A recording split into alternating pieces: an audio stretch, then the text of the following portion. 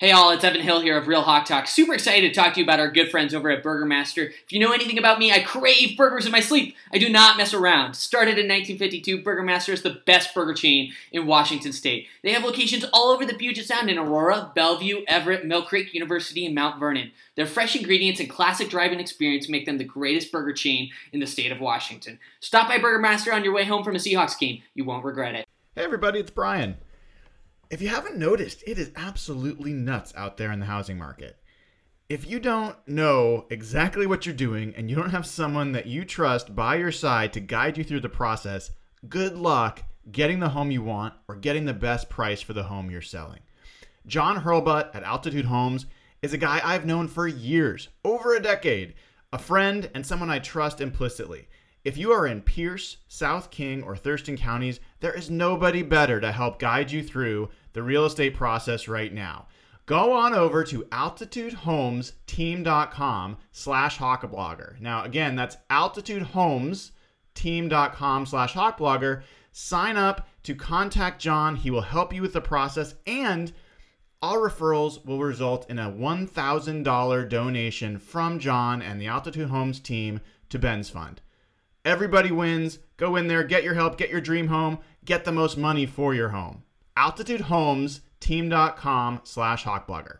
Hey all, Evan Hill here of Real Hawk Talk. Super excited to talk to you guys about our good friend Blake Johnson of ManifestFit.com. Football season is quickly approaching, and it is a struggle to stay in shape while eating burgers and nachos. ManifestFit.com is your one, only, true online personal training service with workout and nutrition programs specifically based on your needs. They work with clients all over the U.S., and what makes Blake and ManifestFit.com so unique is that they don't believe training should be a luxury item. Now's the time to start. Head over to ManifestFit.com. Click on how to join and fill out the form. Their team will get back to you ASAP and help you start building a healthier, happier, louder Seahawks fan. The skyline is etched in my veins. You can never put that out, no matter how hard it rains in my city.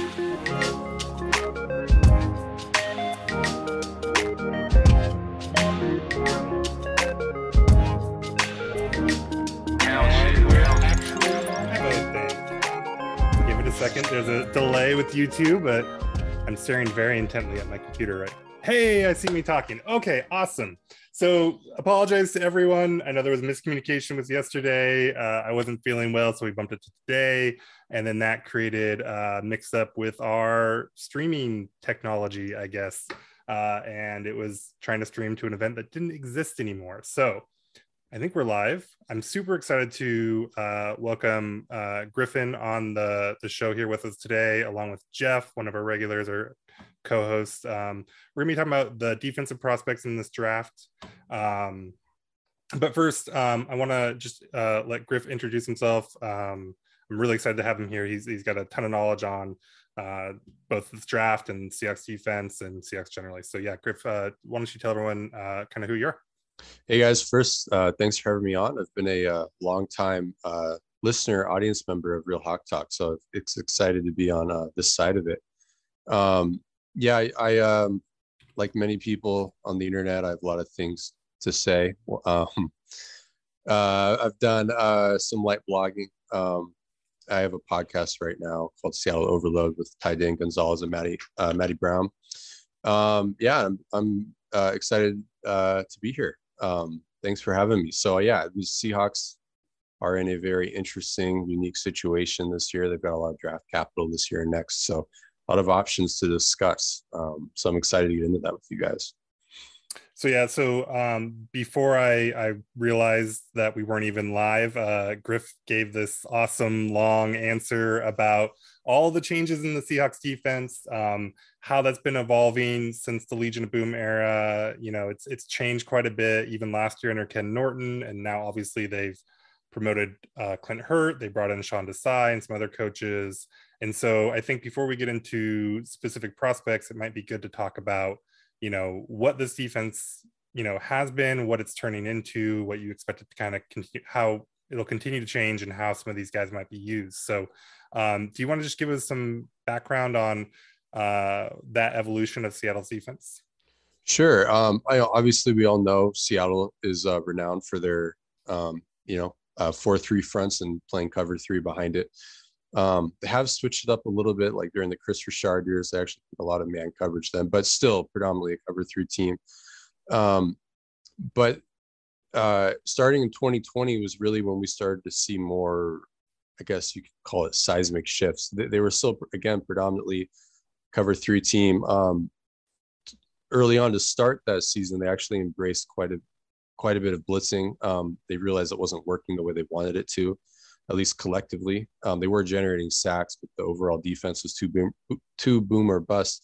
But the main thing, how you might characterize 2020, was that they started embracing bear fronts, which is a type of 3-4 front, 2 stand-up outside linebackers, 2 or 3 defensive tackles in between the offensive tackles. And that was to help defend a lot of what we see in the NFC West offensively and really around the league right now. Under center, wide zone, outside zone. Not that that is new, but the league kind of cycled back to it. And a lot of the play action concepts that are ran off of that. Now we probably have never seen more play action, especially from under center in the last 10 years than any time before that. So that's certainly like a league meta, you could say, right now.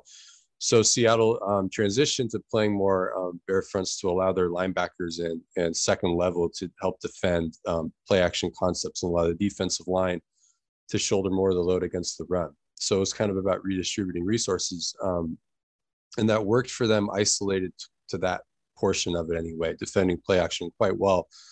For whatever reason, that didn't translate note for note into 2021. Part of that might be a combination of KJ Wright leaving, Bobby Wagner, I think, regressing athletically. They're trying to take some pressure off of those guys. Jordan Brooks started getting more snaps into a full-time player. So we started to see a huge transition toward more 2-high, more cover 2 quarters, cover 6. So the way I perceive, and that was to help defend the intermediate level, not just some play action, but like pure dropbacks as well.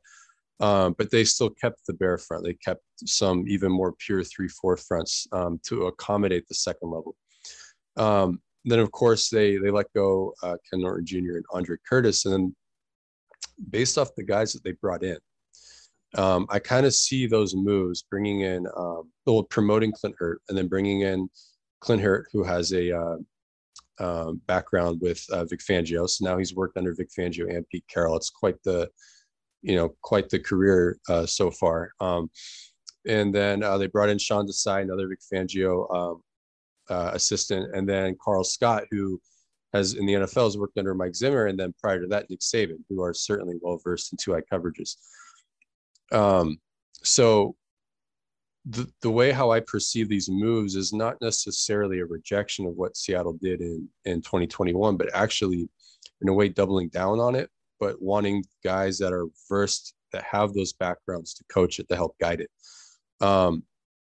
So the quickest way I know how to characterize what the changes are from 2021 to 2022 is that Seattle was already using playing 2-high coverages the same amount that most of the Fangio teams are. So last year, Denver, Chicago, Green Bay, Chargers, Rams. It's within that 2-high percentage. So it's like 50-50 roughly, 2-high to 1-high. Within that 2-high percentage, Seattle tends to played a lot more cover 2 last year than any of those teams did. Kind of the hallmark coverage of that group is cover 6, but they do it a certain way where they play. Cover 6 is cover 2 to one side, cover 4 to the other. But historically, the more popular version of cover 6 is playing quarters to the passing strength. So say if it's trips, so to the 3 receiver side, you play cover 6 to that side, then cover 2 backside. Well, that Fangio group, they like to flip it. They like to play cover 2 to the passing strength and then quarters backside. So that Seattle already played quite a bit of that. So now I still think we'll see more of cover 6 possibly, but I think the biggest difference will be eating in to that cover 2 percentage with more quarters and more cover 6. And then on the flip side, and when they go into 1-high, we're simply going to be seeing less cover 3 and more cover 1. And the reason for that is, when Clint Hurt talked about getting more aggressive and stuff, that's all those Fangio guys, I think in a perfect world, they would just play their base zone defense, which is still a match zone defense. And that's what Seattle was doing. But at a certain point, it doesn't matter how talented you are. If you're just throwing out the same play call snap after snap, offenses are going to figure you out. And it's also hard to generate pointedly negative plays in those coverages. So it's one thing to see an absence of positive plays for an offense, but you also need to get them behind the sticks too, right? You got to get sacks, you want to get turnovers. So that's when they start to introduce or intersperse in more man coverage that allows them to accentuate their pass rushers, that allows them to widen their edges out. And also we'll see more. And Seattle was starting to do this toward the end of the year, and it's worth questioning why they weren't doing more of it to start. But we'll start to see more like zone pressures, more blitzing on earlier downs, but nothing too crazy. Those Fangio guys, they rush more than 4, so 5 or more, anywhere between like 20 and 30%. And that's where Seattle's lived under Ken Norton Jr. In 2020, we saw a huge jump from the previous year under Ken Norton Jr. It was pushing like 40% before they ended up settling around 30%, realized they needed to be a coverage team, not a blitz team. That's the blitz boy year, right? Right. That's the blitz boy year. And the design of the blitzes were not bad. They were getting sacks. They were getting quarterback hits. It's just the coverage couldn't handle it. And that's kind of a philosophical question, because you can blitz to protect your corners, and then also you can blitz to take advantage of your corners. So it's a very delicate line to straddle. In Seattle's case, it was hurting their corners. And they reeled it back a little bit. But then in 2021, they kind of went all the way in the other direction, and they were sending more than 4 rushers 20% of the time. So it was swinging from one end of the pendulum under Ken Norton Jr.'s tenure to the other. Then they started to climb again, pushing back toward 30, like the mid 20s, late 20s, and I think, or high 20s. And I think that's where they want to be, because that's where you're generating negative plays. That's where you're causing the offense to make a quicker decision, helping them defend the check down more. Because I would characterize that problem right there to be Seattle's number one problem. They actually did not give up very many completions on pass attempts of over 10 yards. It was everything underneath that. And I think the source issue for that is rooted in not having a good enough pass rush. And this is where it gets really convoluted. There's a lot of charting companies out there, and you can isolate situations. Seattle's pressure percentage on, I think, early downs when they were playing in an even front, so 4 down, let Benson Mayoa, Darrell Taylor, Carlos Dunlap align as wide as possible, they had a pretty respectable pressure rate. It was like hovering between 10 and 15%. So you might think, well, if they have a pass rush problem, why not play those fronts more? Well, if you go into those fronts, then you have to take yourself out of the coverages that you're also having success with, like the cover 6 stuff, right? And then if you do that, you're asking yourself, what's more important to you, sound coverage or better pass rush? Theoretically, better pass rush could help the coverage.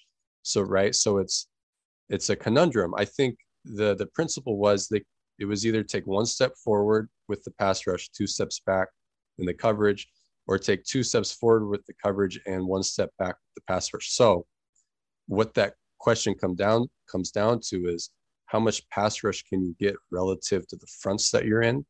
And it's hard to get a 4-man rush in 3-4 spaced fronts. You can only get an above average one, or even elite one, if you've got Aldon Smith and Justin Smith, or Khalil Mack and Akeem Hicks, or Von Miller, or Aaron Donald, right? So Seattle simply needs to get better, pass rushers when they are in bear. But then also we're going to see them spend more time in man coverage that allows them to play more even wide fronts, that allows them to stay sound for the run because they're gapped out. So they can just accentuate their base stuff, which I think they have a good grasp on. There was a lot of good tape. It's just, Jordan Brooks, Ugo Amadi, Bobby Wagner at the second level and nickel are having to defend routes 20, 25 yards downfield before the ball gets out. Then you're having to rally up on the check down. The ball gets caught at 2 yards. They're running for 8 more. If you have a pass rush speeding up the quarterback, you can make that tackle at 4 to 5 yards on average. And if the pass rush is theoretically getting sacks, putting the quarterback, the offense behind behind the sticks. So Seattle just has this systemic problem that, yeah, they can tweak with scheme, but they also just need to get the players. And I think that however better Clint Hurt might be than his predecessors, he'll be doomed if they don't get that that another impact pass rusher. So I think ultimately that's what it comes down to. I do think that they've arrived on where they want to be, and it's pretty clear the direction they're headed. I think they would have been headed this direction had they not moved on from Ken Norton Jr., but it's cool to be able to kind of confirm that they are headed that direction just by virtue of who they hired and given their backgrounds. That's kind of the midpoint of what they did last year and what those guys have done. So we kind of know what they're going to do. So yeah, it's an exciting, I think there's room for optimism. So one of the things, or Jeff, did you have something you want to jump in there? No, it was just there was a lot in there, and I'm just very curious. I know we're going to talk about this. The interesting thing for me is now, how do they evaluate players, especially in the draft coming up, differently? I'm sure Nathan will go through position by position.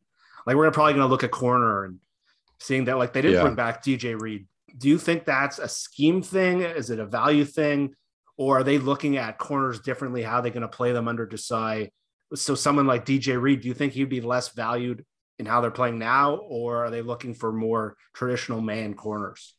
That's a really interesting question. I like many people, I really wanted them to bring back DJ Reed. I just thought he was so steady for you. And if you try to isolate what they did well last year as a means to like project forward, he was such a huge part of that.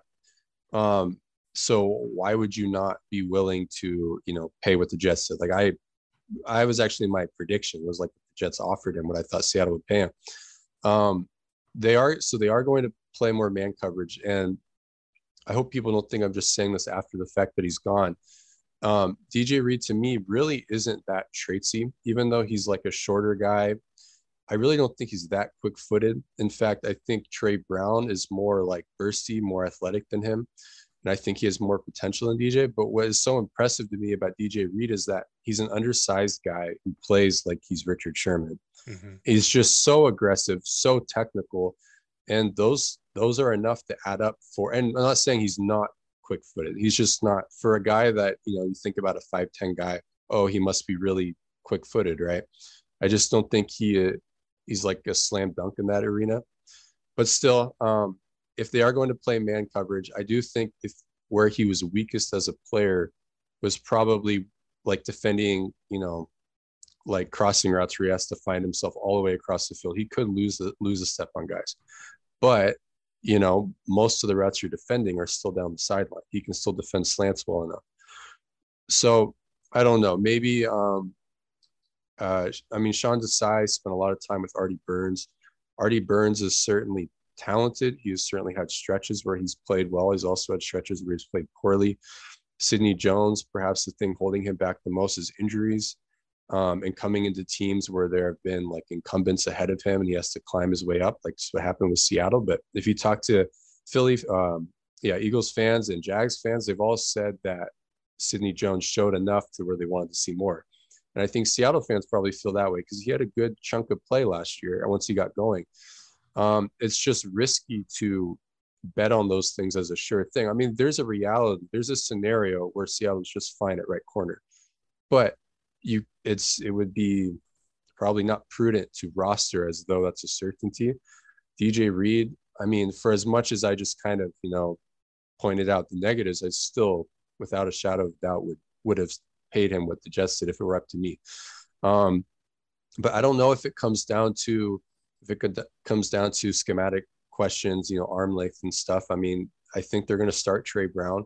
The guys that they're connected to in the draft don't have long arms, for example. So they might be just thinking if you can play the technique, you can play the technique. Carl Scott has rich history coaching all sorts of different kinds of corner technique, safety technique too. So I think that might have just come down to straight up just eval, not necessarily style per chance. Still a bummer that he's not a Seahawk anymore, but yeah. So, the Seahawks were pretty easy to predict in terms of cornerback for a long time, right? You mentioned arm lengths; they had to have like 32-inch arms or whatever it was, and they had a type, a very defined type, and it was easy to kind of pick those guys out of the drafts and say who they'd want. They also have never taken someone earlier than I'm pretty sure Quill was he was a third round pick, and I'm pretty sure he was a comp pick, right? He was back end of the third, so well into the draft is the earliest they've ever taken one. There's two guys in this one that are absolutely candidates for 9, assuming either of them even make it to 9. Ahmad Gardner and Derek Stingley. Do you think that, I guess, one, do you think that Seattle would be willing to consider a guy at 9? Do you think that their priorities have changed around that? And would you want to take either of these guys at 9? Yeah, well, everyone can empathize. Trying to figure out what they'll do is such a different question than even what makes sense for what we think we know them as, right? They'll still end up doing something different. I think point blank, I think Derek Stingley is the best player in the draft, period, across all positions, offense and defense. There are the concerns that jump out, though. Of course, he only played 3 games this past year. He had an injury. He tested good, maybe even very good, but not great. And for when you're talking about a guy who's billed as like a once every 5-year corner prospect, I mean, literally since Ramsey, he's not checking off a bunch of boxes in terms of like precedents, like the easy to identify precedent stuff. It's just, as the saying goes, on tape, the guy's a total freak. So, I mean, if he's there at 9, I think all the teams in front of him are making a mistake to let him get to 9, like even dip into, beyond that. But I still understand hesitation. And with Seattle kind of laxing their thresholds for where they take guys, I don't think he'd be ruled out. Now, Ahmad Gardner, Sauce Gardner, that guy is like the ultimate Pete Carroll cornerback historically. And he fits every scheme. Like, even though like he's a classic cover 1, cover 3, press corner, long, lengthy, he's so sticky in man coverage. He's so long that if he's playing zone, if he's playing a cloud cover 2 corner, you're not going to throw a corner out over his head. Like he's tipping that ball. I mean, so he also fits everything. I just think Stingley's feet are like, you can't get better than that. So I think that there's a lot of merit to taking that, maybe even over any other guy that's there, irrespective of need. I think edge is a bigger need, but like, these guys are still so good that, no matter how positive you are on the combination of Artie Burns and Sid Jones and Justin Coleman and all that, like I would still take either of those guys. I don't know. How do you guys feel about it? Well, I don't want to jump ahead too much here, but you said you take him over almost anybody. Would you take him over Thibodeau? Oh man, that's so tough. So I would go. I mean, I just said I would, right? But like my id would tell me no, just because I have a bias toward edge rushers in general. I think Seattle has a greater need at edge, and I think Thibodeau, however you pronounce it, is good enough to balance need into that equation. And then further, the corners that will be there at 40 and 41, I think are better than the edges that will be there at 40 and 41. So from like a value maximization standpoint, I think I would lean Thibodeau if he's there at 9. I think another corner that could be there at 40, who I think when he's signing his second contract will probably be signing a top of market corner deal, is Kaiir Elam. I think that guy is, like he's just, you're pulling down the sliders a little bit from Stingley and Gardner with him. Great technique on the line of scrimmage, quick-footed. He ran a 4.4. He's sticky. He can cover across the field. I mean, he's going to be a Pro Bowler, I think. That's a projection. You never know. Crazy things happen when this guy's in the league all the time. But as much as you can tell pre-draft, I think Kaiir Elam is a guy that could be there at 40, and I would be willing to risk it to see if he is, and take Thibodeau at 9, just because I know Elam might be there. There are other corners too that will be good there, but I think the edges that will be there at 40, there will still be good players, but I'm more excited value-wise by the edges that will be there at 72 than I am at 40. And I would risk seeing what corner drops to 40, because also, balancing need. Like, I'm not going to freak out if Sidney Jones is the starter or Artie Burns is the starter opposite Trey. It'd be cool if they drafted one of these guys and let them compete. Because even if they don't start, remember they're playing cover. They're going to be playing more cover one, so you can mix and match corners and nickel and dime all you want, right? So they're going to get snaps either way. Yeah, I think I would go Thibodeau though.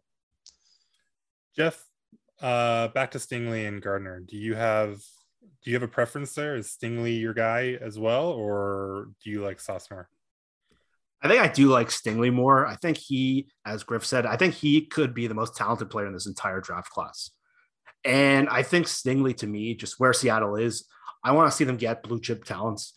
And I'd be very happy with Gardner. I think he's a very clean prospect, maybe the cleanest top 10 guy in this draft. But to me, Stingley, just what he did at LSU. And I was talking to someone, and I heard actual Daniel Jeremiah say this the other day, where Stingley actually had that Lisfranc injury on his foot in August last year. He shouldn't have been playing. Yeah. So that's come up a lot in the medicals. And I know you, Griff, has been really high on him this entire process. And we've seen him sort of come up the board and up the board. I think as teams did medicals and he did his pro day, I think when you see him healthy, I think he's just a different level of talent, even than Sauce. Because I know Stingley, when he was with like Jamar Chase and Jefferson at LSU, he was lining up with those guys. He was the number one probably prospect in the whole country in 2019. And he was hurt in 2020. Again, he probably shouldn't have been playing in 2021. To see him this stock drop like this because he only played 3 games last year, he probably shouldn't have been playing at all. And he's being dinged for that. So for me, I think they're just almost a different level. Again, if they took Sauce Gardner at 9, I'd be pretty thrilled with that. Yeah. I think he's a really good prospect. He fits what they want to do. He's long. He's confident. He brings an attitude that they really haven't had back there. DJ Reed brought it, to be fair. But I like Stingley. I think Stingley, I think Stingley and Thibodeau are the two guys I'd be praying fall to 9.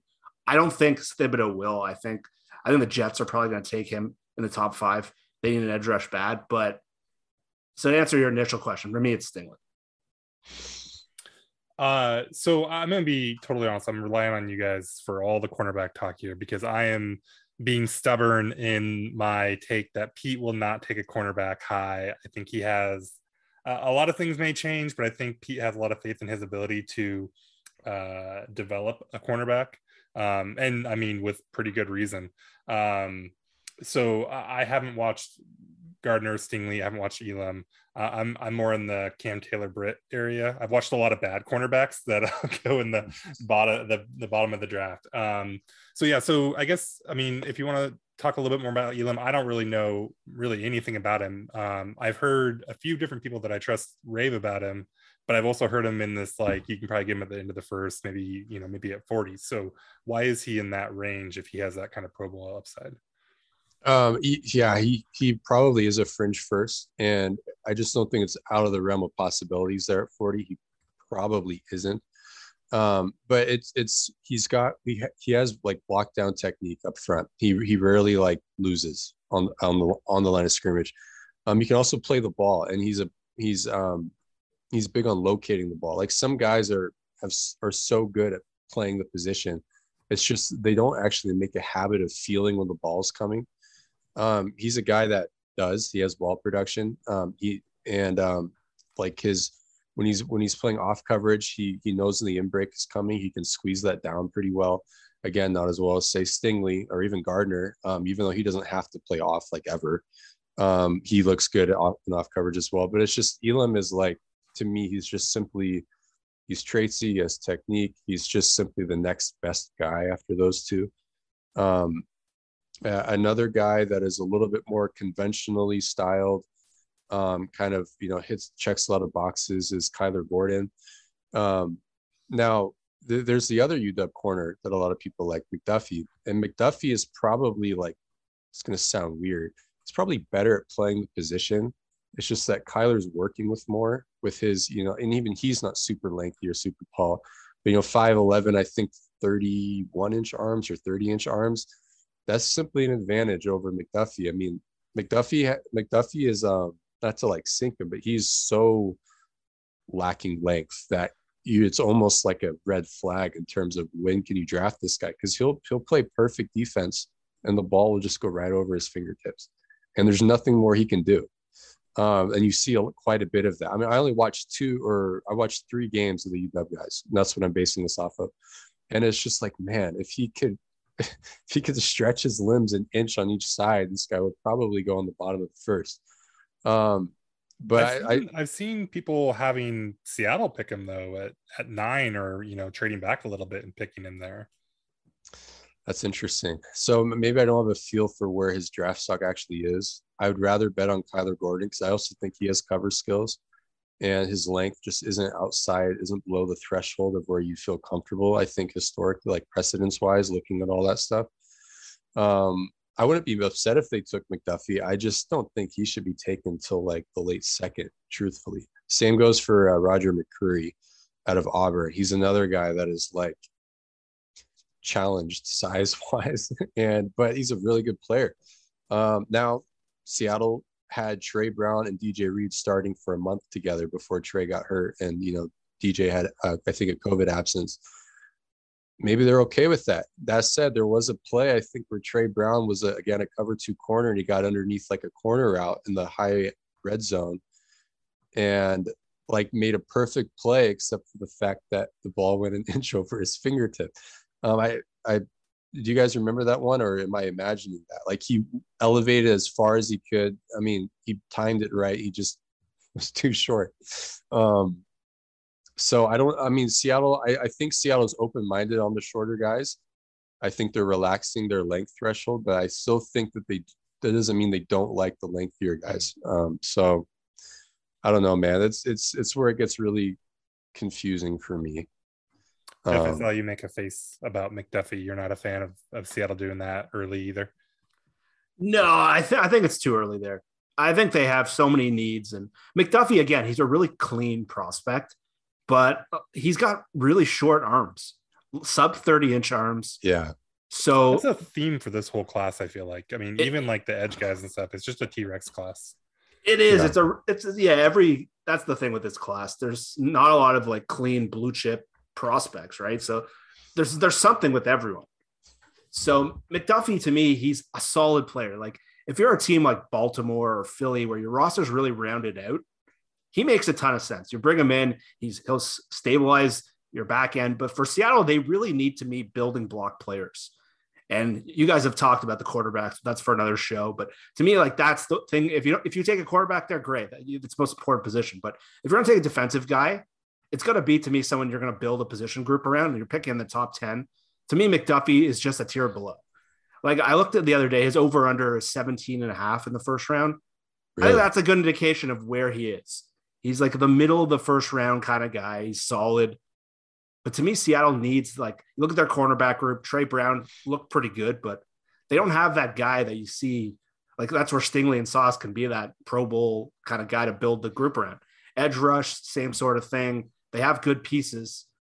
Taylor showed that this year, but so my whole issue with McDuffie is nothing really against him. He's a very solid prospect, and like if you were looking at like the 2017 Seahawks, he'd be a great player to pick. But just for where Seattle is right now, I think I need a little more. What I'm hearing is he's a Rescal pick. Like the safe, clean, not no like building block tools physically, but like a really clean, knows how to play football guy. That's a pretty good assessment. He's like, to me, Seattle just needs a little more upside. If they're picking in the top 10, if you move down and you look at him, and we'll talk about some of the edge rushers in a bit, it's fine. But to me, I think they need to strive a little higher. So we spent quite a bit of time on cornerback. We'll jump to a new position here in a minute. But one guy I wanted to ask about. So he gets people when they're doing the PFF mocks, a lot of Jalen Pitre because he's a corner, which people want to address. And he's always right there at Seattle's picks at 40. But to me, when I watch Jalen Pitre, I think calling him a corner is generous. I see more safety, and honestly, he has strong blitz boy vibes. I mean, he's constantly blitzing, and so I'm curious if either of you have thoughts on him, and whether you think he's someone that Seattle could be interested in. To me, he makes maybe some sense, if Seattle's looking at, just kind of a defensive weapon that you can move around and do some different stuff and find different ways to bring pressure in kind of an amoeba type defense. But he seems to jack of all trade, master of none for me. Griff, have you watched him at all? Only when in watching Kalen Barnes, that guy that Seattle supposedly is connected to. Yeah, I agree with you. He's an interesting player, but I mean, between Jamal Adams, Marquise Blair, and Ryan Neal, Seattle has enough of that guy that you can just float around and do really, interesting things with. So yeah, I wouldn't touch him at 40 or 41 personally. I know, Jeff, how do you feel? Yeah, and the comp he gets around the league, obviously, I don't know if he'll ever hit the ceiling in terms of playing style, is the Honey Badger. So I think I don't think he'll ever be as good as Tyrann Mathieu is, but I think in terms of just how he's used. So Nathan, I think you covered it perfectly. I don't think anyone would call the Honey Badger, who technically was a corner when he came out of the draft, but I don't think they'd call him a corner. He's more of a slot guy. He's more of a safety, and the way they play is very similar. And I know like teams who are picking at the end of the first, early in the second, see him as like, if you need a safety, you can kind of cover a lot of ground. The blitz boy is a great comparison. That's Honey Badger is one of his best skills. So to me, the fit in Seattle doesn't make sense at all. I think based on what they have, they're really deep at safety. It's probably their best position group. And with all the pieces they need to add elsewhere, to me, I know he is listed as a corner. To me, that's a misleading description of how he plays. Yeah, I think my perception of him would be quite a bit different if he was just listed as a safety. But he's fun to watch, though. I mean, he's one of those guys that like I would not want to necessarily bet against because there's some clear kind of physical. He's real twitchy and seems bursty, and so a lot of fun. But I don't really see it for Seattle.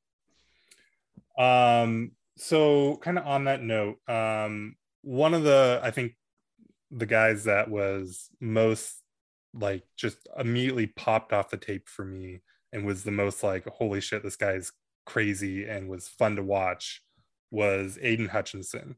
As I've watched more, there are some flaws to his game, and he's being talked about as the number one overall pick for a reason. That seems a little bit of a stretch to me, but he's just this huge, like energetic, strong defensive end. I don't think there's really any chance that he gets to Seattle, but Griff, what do you think about Aiden Hutchinson? Do you think he's a typical number one pick? And kind of how would he maybe fit with Seattle if he did somehow manage to make it to 9?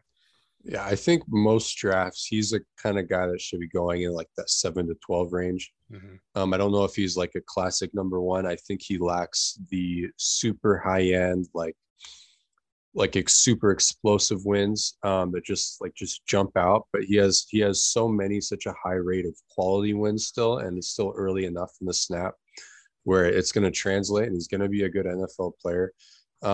Fit wise, because Seattle wants their edges to stand up, and he's not a slouch athletically. I mean, he could make it work dropping stuff, but at 6'7", 260, 265, I just think he needs to be hand in dirt, 3-point stance no matter where he goes, be a classic 4-3 end.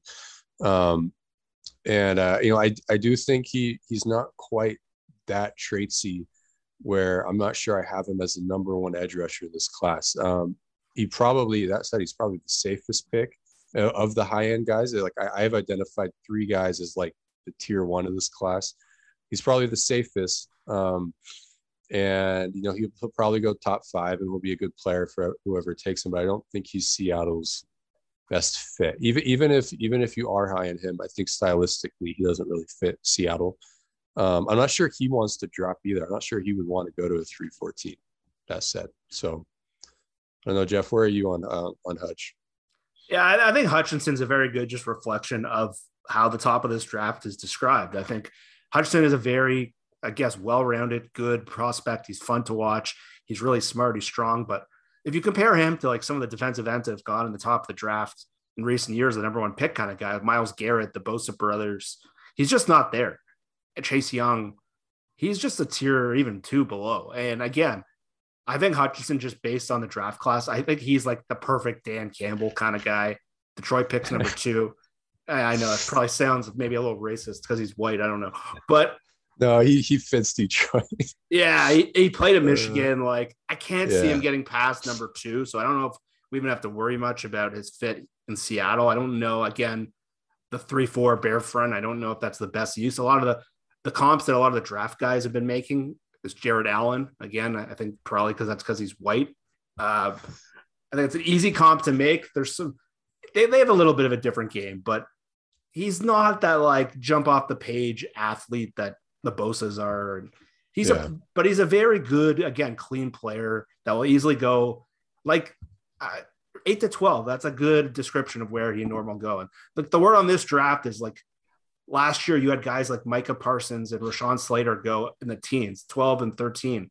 Those guys I was told would be the number one pick in this draft. Yeah. So Hutchinson could, if you had him in last year's draft, he might have gone outside of the top 10.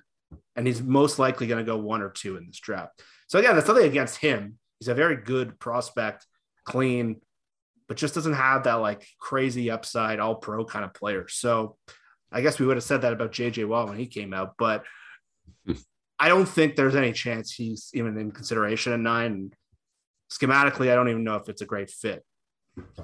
So let's talk about that part for a little bit. So obviously I think, 5 years ago, I don't think any of us would be questioning Hutchinson's fit on this team. So Griff, like, this has been a real point of contention with a lot of fans too, is how often they're dropping some of these ends and, asking Benson Mayo to cover running backs out in the flat and stuff like that. How often is Seattle really doing that? And how much does that affect how you're evaluating some of these guys? Like, would you rule out someone like Hutchinson for Seattle, or is it just kind of a subpar type thing? I think it's more so you're just asking, are they particularly deficient at it? Or do they have any sort of comfort level shown in college that they can drop? And even if they never did drop, are they hitting like the height, weight, speed, length stuff where you'd say, okay, that guy can move out in space? Hutchinson probably is knocking on the door of the threshold of like eliminating him from that discussion. So, but to the first part of that question, if you want to be a 3-4 team, you're going to have to rush either edge and be able to drop either edge in any given snap. Because, if both of your guys have pass rush makeup, but you're still rushing forward roughly 75% of the time, one of them's dropping. So if you look at the percentages, especially in base defense of a lot of these guys like Khalil Mack, Von Miller, now, granted, they're really athletic and they do well in coverage, but like they're dropping like anywhere between 10 and 20% of the time on early downs. I'd argue that Seattle dropped Carlos Dunlap as little as they could last year. He was around 9%. Chandler Jones is around 10%. And he was on a 3-4 team. So, I think the problem perhaps is, you'd like them to be good at it when they're dropping. Now, that said, I really don't think Benson Mayowa and Dunlap, whether it was maybe just a results-based perspective, it really wasn't hurting them too much. I think it's just jarring not to see like, well, we have a pass rush problem. Why are they not rushing? And that's a valid question, but it kind of stems from, when you're a 3-4 team and you're wanting to play Carlos Dunlap a lot, that means if he's in there in early downs, you're going to have to drop him or you're losing the inherent advantage of a 3-4. Now, the inherent disadvantage of a 3-4 is that you're not spaced properly. Because if you're dropping one of those edges, that means the next guy is a 3 technique in on the B gap. That's not great spacing for a 4-man rush. And that fourth rusher, 3 of them are 300 pounders and one of them's, 250 or whatever. So it's you gain back some of that lost advantage by being able to disguise who that fourth rusher is and disguising who that 7th dropper is, and then occasionally bringing both, right? So it's whoever they're bringing in, they're going to have to drop. I think Mayowa is fine to drop in a hypothetical so long as he's being rotated in and out often enough. They kind of did have to sacrifice him, throw him to the wolves and drop him probably 5% more than they wanted to, but that was to accommodate Carlos Dunlap and Darrell Taylor. If they were dropping Mayowa less, that would have meant dropping Dunlap or Taylor more. So if we're trying to direct our ire, maybe that directed at John Schneider at not getting the guys that are ideal at it. But Marcus Golden was dropping something like 30% on early downs in base defense for the Cardinals. And now they're not playing a lot of base defense, that said, and neither was Seattle really, at least not a huge percentage, but it's a function of a 3-4. You're going to have to. So whoever, if they're going to take a guy at 9, an edge, he better be able to be the cleanest fit you can think. Once you start getting to the second and third round, you can think about, okay, this guy doesn't check all the boxes, but you can still get him, find some snaps for him. Remember, they're not always going to be living in the 3-4 front. That's when they go into cover 1, cover 3, that will allow them to play more 4 down, even space fronts, have 2 wide edges get after it. It doesn't matter as much, but you want a number 9 overall pick, or even if you trade back into the teens, you want that guy to be able to do everything, right? So that's what it comes down to for me. So on that kind of note, then, is Thibodeaux a guy you can drop? Is he kind of the ideal? We talked about him a little bit, right? So yeah, is he the ideal end for Seattle out of this class? I think so. He actually didn't drop much in college after all I just said, but he has all the traits too. Mm-hmm. You see him like when he is when he's like being like when he's being read by an RPO and you see him in space surfing on the line of scrimmage, or you see like a jet sweep coming his way. The change of direction is all there, right? So in those instances that translates, and then just you see him chasing things down to the sideline, that probably translates to getting depth in a buzz drop to the flat, right? Dropping to the curl flat or whatever it is. He's got all of it. So I don't think that's too hard to project with him. Where it starts to get really interesting is if you value George Karlaftis enough as an edge, as a pass rusher, to take him at 9. That's where the conversation starts to get a little bit more interesting. To me, they call him the Greek freak, just like Giannis. He absolutely has the traits to where you make it work. I think he played in college at 270. I think he cut weight for the combine. He'll probably try to gain that weight back. Maybe if he goes to 314, he drop the weight. You probably will have to manage him a little bit more and make those accommodations schematically so that you're probably dropping him near the 10% range in base defense.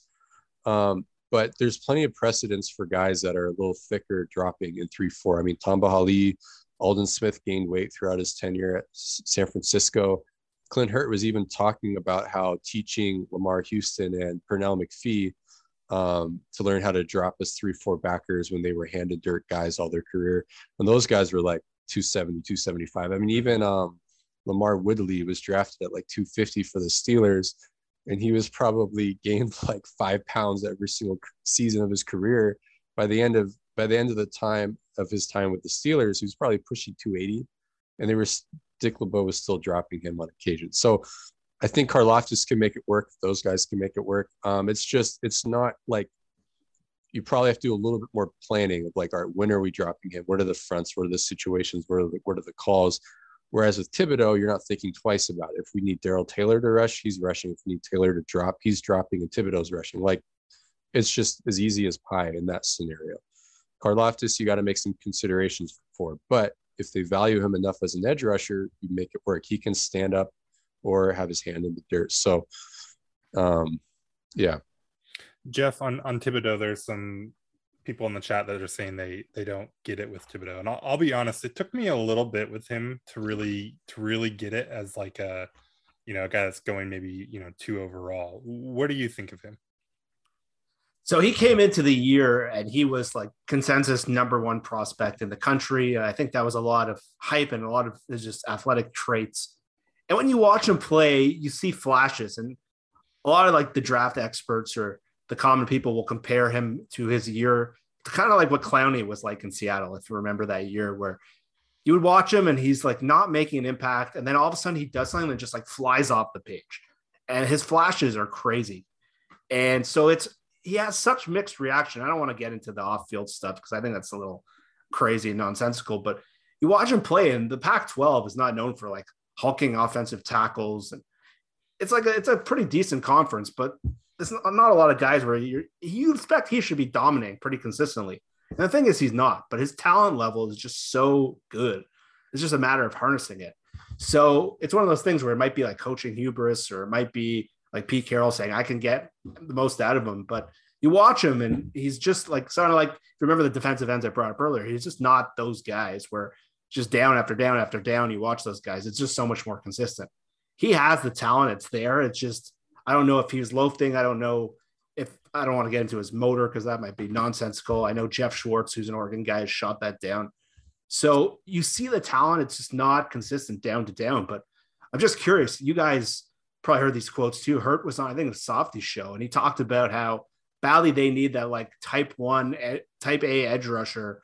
They signed Nwosu from the Chargers, who's a pretty good rusher in smaller samples. But do you think Thibodeau or anyone else they can draft in 9, do you think that fits who Hurt was potentially talking about, where they need that guy who's going to dominate and open up things for Taylor? Do you think there's anyone in this draft that does that, or is that something maybe you look at in the second round and address other places elsewhere? Or are you asking me? You or Nathan, any of it. Okay. And Nathan, do you have thoughts there? I mean, I think he can be that guy. I think he can be a blue chip guy. What took me a little while with him is, so I compared him to Clowney too, and not from like an effort level or anything, but just from how he plays. Clowney was a straight ahead, he wanted to bull rush you, inside moves.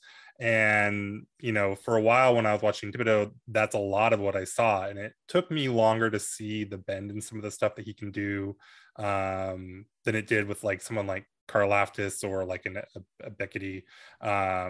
So I've come around on him, and I do think he can be a real like stud guy opposite of Taylor to get to solve that problem for them.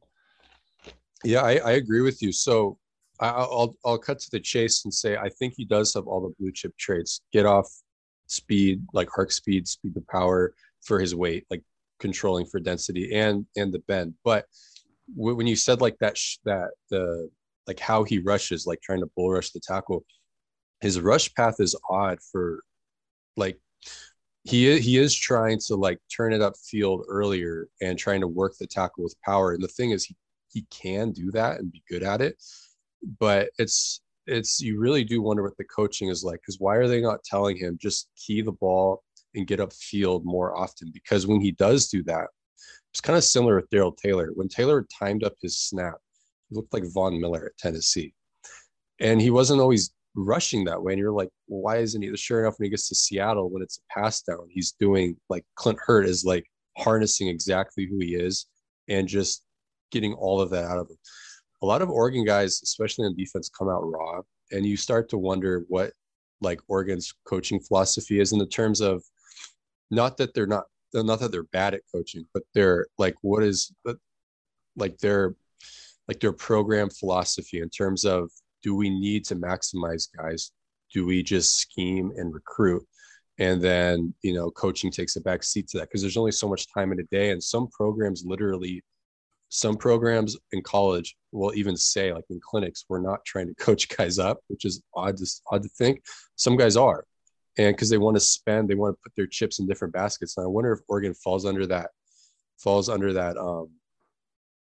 idea. So when he is trying to rush the way that you think he should be, he looks every bit the part. Now, I will say, I think he has very good bend, not elite bend, for a guy that I think is probably the best edge rusher in the class. Part of that is that he's 6'5", and a lot of super bendy guys are like 6'2", 6'3".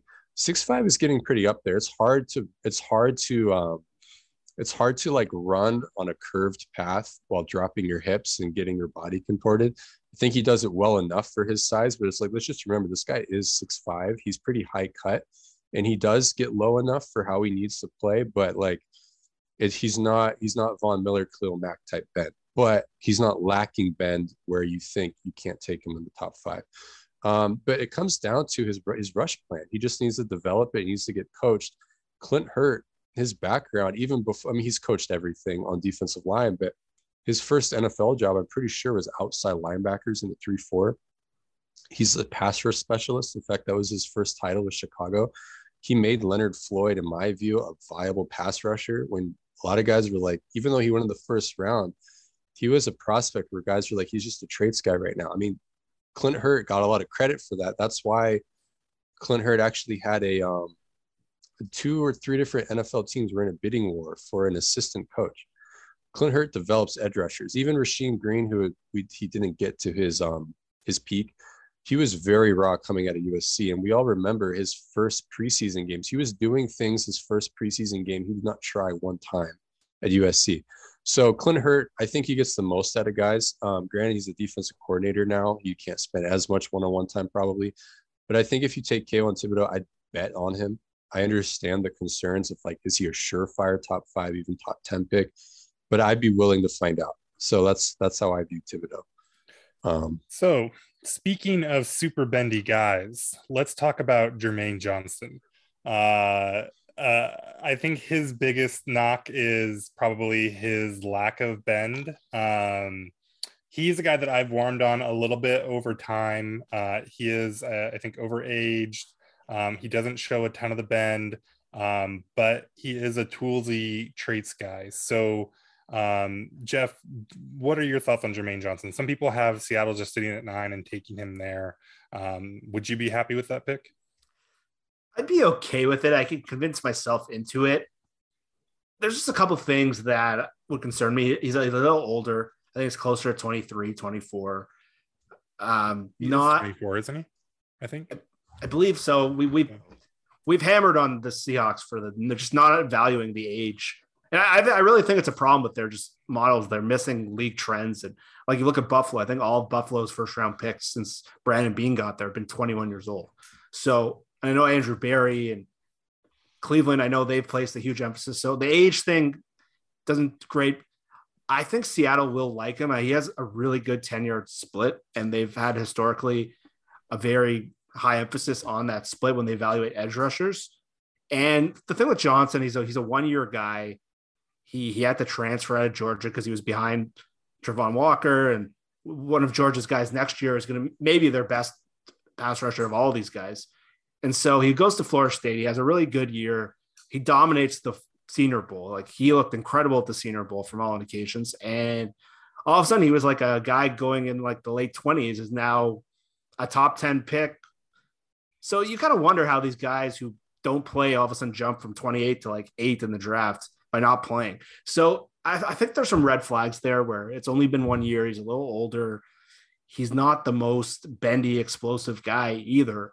So again, I think pass rush is such a huge need that like I could convince myself into it, but I wouldn't be thrilled about it. I think he's probably similar to what I was saying, McDuffie. He's probably a prospect I see closer to the middle of the first round. And I think there's a lot of people who think he's going to go in the top 8, and Atlanta apparently is high on him. The Jets coached him at the Senior Bowl where that was him his best. So if Thibodeau's gone, that could be an option. But to me, I'm not super excited about that. I think there's some better options at 9. So he's actually 23. I misspoke. Yeah. Travon Walker, George Karlaftis, Kayvon Thibodeaux, they're all 21. So he is older for sure, but he's not quite LJ Collier old. Griffin, does Jermaine Johnson have the tools for Clint Hurt to do some magic? I really like Johnson. He's a guy where I just feel like you're just very firm. Well, what am I saying? I liked him a lot in the 20s, basically, is how I view him. I really like the type of player he is. I think his potential is that of like a super high end, or maybe not super high end, but a high end number 2 edge rusher. And those guys are signed for $15 million per year every offseason in free agency. So I think he would make them better. I don't know if it's the best use of number 9. It is concerning that he really doesn't bend as much as you'd want, but he is explosive. He does have get off. Like Jeff said, that 10-yard split is there. He is a guy that likes to corner hard on tackles. Like, he likes to manufacture the corner where you're just getting past them by like bullying your way there. But it's power, it's strength. There's a lot of technique there. And I think he understands that he tends to rush as though he knows he doesn't have a lot of bend. You see that with like a lot of jab steps with his inside foot on tackles to make them shorten the depth tackles are getting, so that by the time he beats the tackle, it's at a shallower depth than it would be otherwise, where his bend would become a problem. So like, he understands who he is as a rusher. There are some production issues, but in terms of like what translates to the next level, but I think that if he can kind of, again, same idea with Thibodeaux, if he can maximize like his approach, and probably with good coaching and stuff, and if he's accentuated right, he can get there to where he can like smooth out those production concerns. Because I think like even Taylor wasn't crazy productive, but if you isolate the snaps that really matter, I still see it with Jermaine where it can translate. It's just, if my thinking was before the Wilson trade, Seattle had 41, right? Not 40. Yep. I was thinking, man, can they find a way to like trade up into like the late 20s for him? And I would have been happy with that. Now they probably shouldn't have traded up, just from I know like trading up is advised against, but if you're going to trade up for someone, I wouldn't have been terribly upset if it was Jermaine Johnson. I can't fathom taking him at 9. If they trade back, he should be one of the guys there that they should consider. If they trade back into the teens, maybe. But I don't know. I like him a lot. I just think he is exactly what you see. I don't think he is like a classic top 15, top 10 guy. Yeah, you hear a lot about like speed to power, right? Guys who translate their speed into being able to bull rush or different power moves in a pass rush. Johnson's the opposite. He's power to speed almost, like you're saying. He does a lot of stuff to mitigate kind of his lack of bend. Super strong hands and arm. Like he's technique wise really good. So so sorry to cut you off. Also, to his credit, he's an awesome run defender. I mean, tackles for loss, just blowing up guys, like to the point where you might say it matters, just because he's generating negative plays when they run the ball. So I know that running the ball is negative to begin with, but he makes it even more negative. And he makes you versatile. You don't have to hide it, right? So that means you get to play him in different scenarios. So there's a lot of guys still to talk about. I know we're running pretty long at this point. One guy that I just don't want to see the Seattle draft. I don't really get it at all. Trayvon Walker. Jeff, I know we talked about him a little bit on our last pod, and you were saying, and everyone, like everything I see has him going, top 10. Like he's super popular, but I don't get it. Can you sell me on Trayvon Walker? Well, the funny part is I don't disagree with you at all. Yeah. I'm just going on what I'm thinking is going to happen. So teams tend to draft traits over production. And I think what happens is and we've seen it with Seattle, I think teams overcompensate for things that have happened in the league. And I think you look at some of these guys and they're looking for that blue chip player and they're going to convince themselves into it. And we saw the guy in Baltimore last year, OA, where he had zero or one sack at Penn State the year before. And he was this traitsy, toolsy guy. He went at the end of the first round and he came out in a really, really good year with Baltimore. I think Danielle Hunter in Minnesota was kind of similar. So Walker, the whole thing is pure projection, because when you watch him, like he's raw. He doesn't seem to have a plan when he rushes. He's sort of all over the place, but it's just physical profile. If you look at those like charts that we see online, his spider web thing is crazy. And I think it's just a situation where there's no blue chip players, and someone like Trent Baalke or Detroit is going to convince himself into him. And I'm with you, Nathan. I don't see it. Like he was at the Georgia defense that they were full of talent. So it's hard to like see what their responsibilities were because there was just so much talent around the defense, but he's just a really raw player that isn't an established rusher. And to be good in the NFL, you have to be really good with your hands, and it's a big projection. And I think what happens is teams just go on traits a lot. We see a lot of the busts that happen in the top 10 are situations like that. And just, I'm going on what I'm hearing. I would not take him in the top 5. I would even be a little nervous with him at 9. So I think he's going to go in the top 5. And I think that's the biggest potential for a bust pick in this draft. Griffin, is there more to Trayvon Walker than his spiderweb, or is that it? Well, I think fortunately, I like the idea, but of him in general. But I think fortunately, we don't have to worry about whatever roller coaster he will be for ever drafting, just because I don't think he's a style fit. I mean, he has the athleticism, to drop, but I think he's going to go to a 4-3 team, or a team that is even playing him inside in a pinch, even in the 3-4, because he's so strong. One thing I will say about him, if anyone's hopeful for him, maybe that's listening, that isn't even a Seahawks fan, he run defense is coached. Like you can't get good at run technique without assuming that you've been coached well. And he is not just a good run defender because he has the traits for it, but his technique is immaculate in that area. So if he can take to that coaching, then theoretically, if he's drafted to the right team that can teach him stuff, basically go be Ziggy Ansah. That's who you should be stylistically as a pass rusher. Then maybe you think, well, he's coachable and he has the traits. All right, we'll take him. I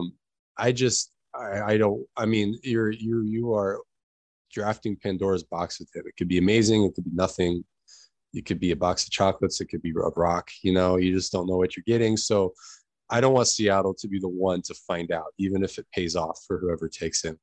Yeah, I agree with you guys. I just don't think they need to blend potential and floor, ceiling and floor with this pick if you're going at 9. So, and I'm just not sure what his floor is as a pass rusher, or I mean, potential or floor, It's funny that you guys mentioned Ziggy and Daniel Hunter, because I pulled them up on Mock Draft Pool real quick just to get a look at that spider web. And Ziggy is the number 3 comp, then Preston Smith, then Daniel Hunter, then Joe Tryon.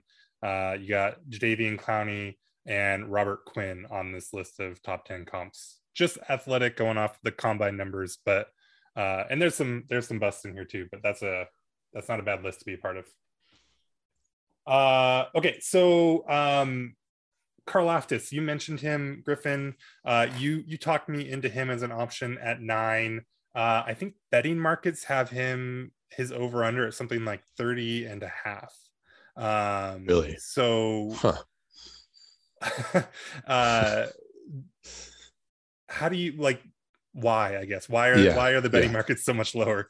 Well, that's interesting to me. Maybe because, honestly, I don't know. I feel like I've looked at a lot of the odds too. And I'm an amateur in every sense of the word, but to me, it just seems like this draft feels so different than what I feel like it should be. Just even if I'm particularly lower or higher on a guy, I would think that, I feel like consensus would like this guy more or like him less than me most years. And even that, I can't square the odds with even that type of thinking. So to me, I think, long story short, Karlaftis, I don't think he's the best edge prospect. I think there's a reality, you run the simulation of times where he ends up being the best pass rusher in this draft across all positions. He just has absurd speed to power. And I mean, he has absurd explosion considering his density. I mean, they call him the Greek freak. He's skilled too. He's not a raw player. I think maybe the biggest drawback, and again, it's relative, is that he's not like a classic edge burner. He's not going to get the edge just with pure speed often enough to where it's just the tackle is just I couldn't keep up with him, but he's not lacking in that area either. He's really skilled. He knows how to, when he gets decent position on the tackle, but not enough to just get into a rip and bend it. Like Jermaine, he knows how to corner, but he can also get that position. He doesn't have to do it with a bunch of fancy footwork. He can get there with speed, but then he can finish it with hands, right?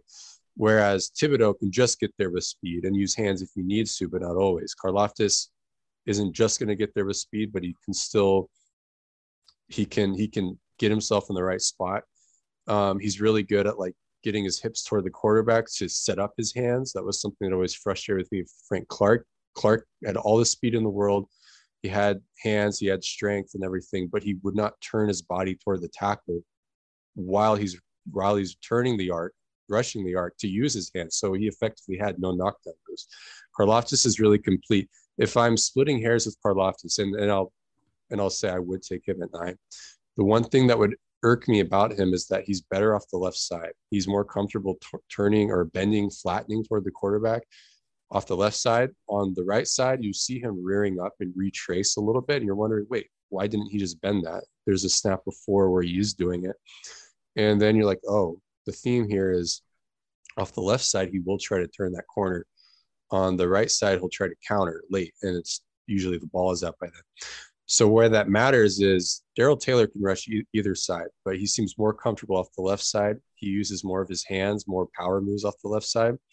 And if you've got two guys where they prefer the left side, then there's going to be an odd man out. And you're not going to maximize them when they're rushing off the right side. Now, he's good enough, and I think Taylor will be good enough where it doesn't matter too much, but we kind of have to remember Cliff Averill ruined Bruce Irvin's career in the sense that Irvin had his best year was his rookie year.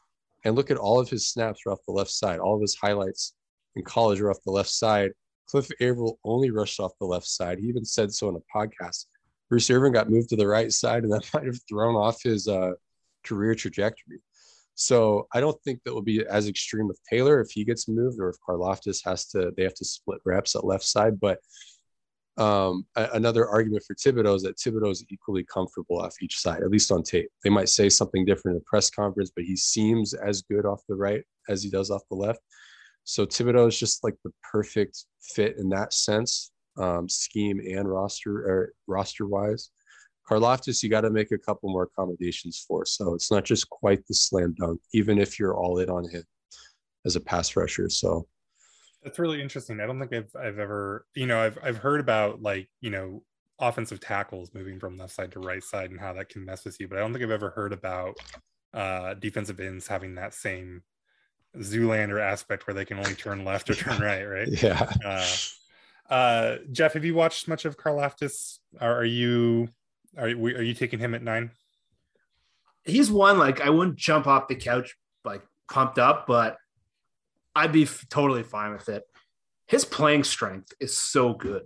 And I know you've talked about his speed to power, but just he looks it's just rare to see how strong he is at the point of attack. And I think that will really complement some of the guys they have on their team right now, where you have Darrell Taylor, who's a really good speed rusher. He showed some power at the end of last year, a little better on his hits. And the other guy they got from the Chargers, he's more of a quick first step kind of guy. So it really would round them out as a pass rushing group. I think he's really solid. I know there's that comparison to Ryan Kerrigan a lot, but I think athletically, he actually projects to some better players around the league. I saw some athletic comparisons to him, and I think he's just a really well-rounded, solid, good prospect. I think he's a good player he's kind of guy you just want on your team. So if they take him at 9, I think it really adds to the defensive line as a whole.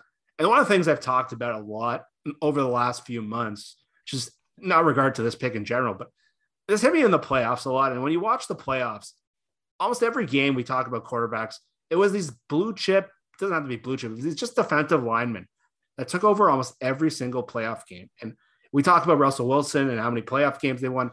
Who on this defense has been the kind of guy I'm kind of getting away from our point here, but I think he's the kind of guy that you just throw him in. He's the kind of guy that can take over one of those playoff games. We really haven't seen that kind of game from a defensive lineman other than that Clowney game in San Francisco that one year, where you just see what a bull rushing game wrecker can do. And I think Karlaftis projects as someone who can do that. And to me, just having someone who can wreck a game, to me, is what this defense has been lacking. I think it really would round out everything they have, where you can now use Jamal Adams differently. So I think if you can get that game wrecker pass rusher somewhere in this draft, and I think Karlaftis does have that kind of potential, I think that's really important for this group as they rebuild, because the rest of the group is pretty well rounded out. Maybe they need one corner and maybe another linebacker to compete with Barden, but that's really the one thing that's holding back this group from being projecting really, really good. So I think Karlaftis, with his playing strength, I think he's a pretty safe floor. I would be okay with it. I know people might want to shoot a little higher, but I'd be totally on board with it. So there are a set of guys that are expected to go, towards the end of the first, maybe still be alive at 40. I think that includes guys like, is it Boye Mafe? Am I saying that right? I think so, yeah. Okay. And then, Ojabo. I hope I'm saying that one right too. I realize I spent very little time listening to actual names on this. Beckety. There's kind of a few different guys here. Jeff, are any of these guys interesting enough for you where you would maybe pass on, a Thibodeau or one of the guys at 9, look at a different position and maybe prioritize finding one of these guys, at the bottom of the second instead? Ojabo is the guy that really interests me. I was really into him as a prospect before he got injured at his pro day. I thought his ceiling, he's really raw coming out. It's kind of similar to Hunter, and where he just loaded with athletic talent. There's a lot of people who liked him as a player more than Hutchinson, and he just flew off the screen. So to me, it just really depends on where Carroll and Schneider are as an organization right now. Because you talk to some of us on the pod, or you go on Twitter for a minute. I know Griff kind of skews away from this, I always found his opinion interesting. A lot of people look at our team as like a total rebuild. They need to rebuild position groups. And if Carroll and Schneider are looking at it that way, and they're looking at this more 3 years out, we're rebuilding, and someone like Ojabo would make a ton of sense if you're admitting, okay, maybe we get nothing from him this year, but he's a guy who could be a top 15 player in this draft next year. So knowing what we know about Carroll, I think Carroll probably views it similar to how Griff does, that I think they view it as they're a couple of pieces away. So that makes me less likely to think they'd go in that direction. So I know the guy from Penn State. I know you talk about him a lot. I think he would be the ideal. Yeah. His second round, I think for him, like him at 40 or 41 to me would be ideal. I don't know if he'll last that long, but I think he excites me a little more than Boye Mafe. But to me, Ojabo, if you're looking at this as like, we could take some chances. We have a lot of holes. We have a lot of picks in the next 2 years. This guy's got the huge ceiling. We have the luxury of we can be patient. That might be more of a Schneider opinion, but I don't know if Carroll will do that. But for me, if the way I'm looking at this thing, I would be totally excited about something like that because they might be getting a top 10 player at 40. Griffin, you weren't as big a fan of Ojabo, right? I wasn't, only relative to like what he was being talked about. Like I totally see the path. I see the traits, everything Jeff was saying, like I get it. And if they were to take him, even before the injury, I would like embrace the concept of what Ojabo is when you take him, or Ojabo. The way I rank these edges, and I actually have Ebiketie in the first round. I think, I don't know if that's where he'll go, but I ranked them, I think Thibodeau and then some, combination of, well, not combination, but like Hutch and Karlaftis right there with each other. And then I went Ebiketie, and then Ojabo right after him, and then Jermaine right after Ojabo. And the reason why I went Ebiketie over Ojabo was more like I'm betting on one guy's floor over the other guy's ceiling. And I mean, that's all it is. It's just like, I kind of want a guy like right now will get you there. I'll have a little more assurance. That said, I don't think Ebiketie his ceiling is like that far away. Now he's a senior, and that's where most of his production came. I watched him at Temple before he transferred to Penn State. He was the same player. I think he just wasn't being used as much. I don't know what his like rates were like per snap. But like I saw the same traits and stuff like that. So, but the way I view Ebiketie is he's a classic, like, 6'2", 6'3", 250 edge rusher, like get off, bend, all that stuff. He's got good speed to power for his weight. He has good hands. It's just everything instead of great is simply like good to very good. Like literally he checks all the boxes. They're just not top 15. They're like, to me, 16 to 25. And the fact that he also is hitting on the production, that's why I kind of put him above Jermaine Johnson. And then even further, he's a scheme fit in a 3-4, a little bit more squarely than Jermaine. Again, Jermaine can handle it. I just think Ebiketie's change of directions a little bit better out in space when he's not rushing the passer. But I think Ebiketie's really good. And I would not, if they trade back into the teens, I'd consider taking him there. If they're put out of, competition for someone really exciting at 10, not even at edge, but like a corner or even offensive tackle, if that's who they want, I'd take him there and I'd be pretty stoked about it. I think you're going to get exactly what you see. I think it's a really good combination of floor and ceiling with him.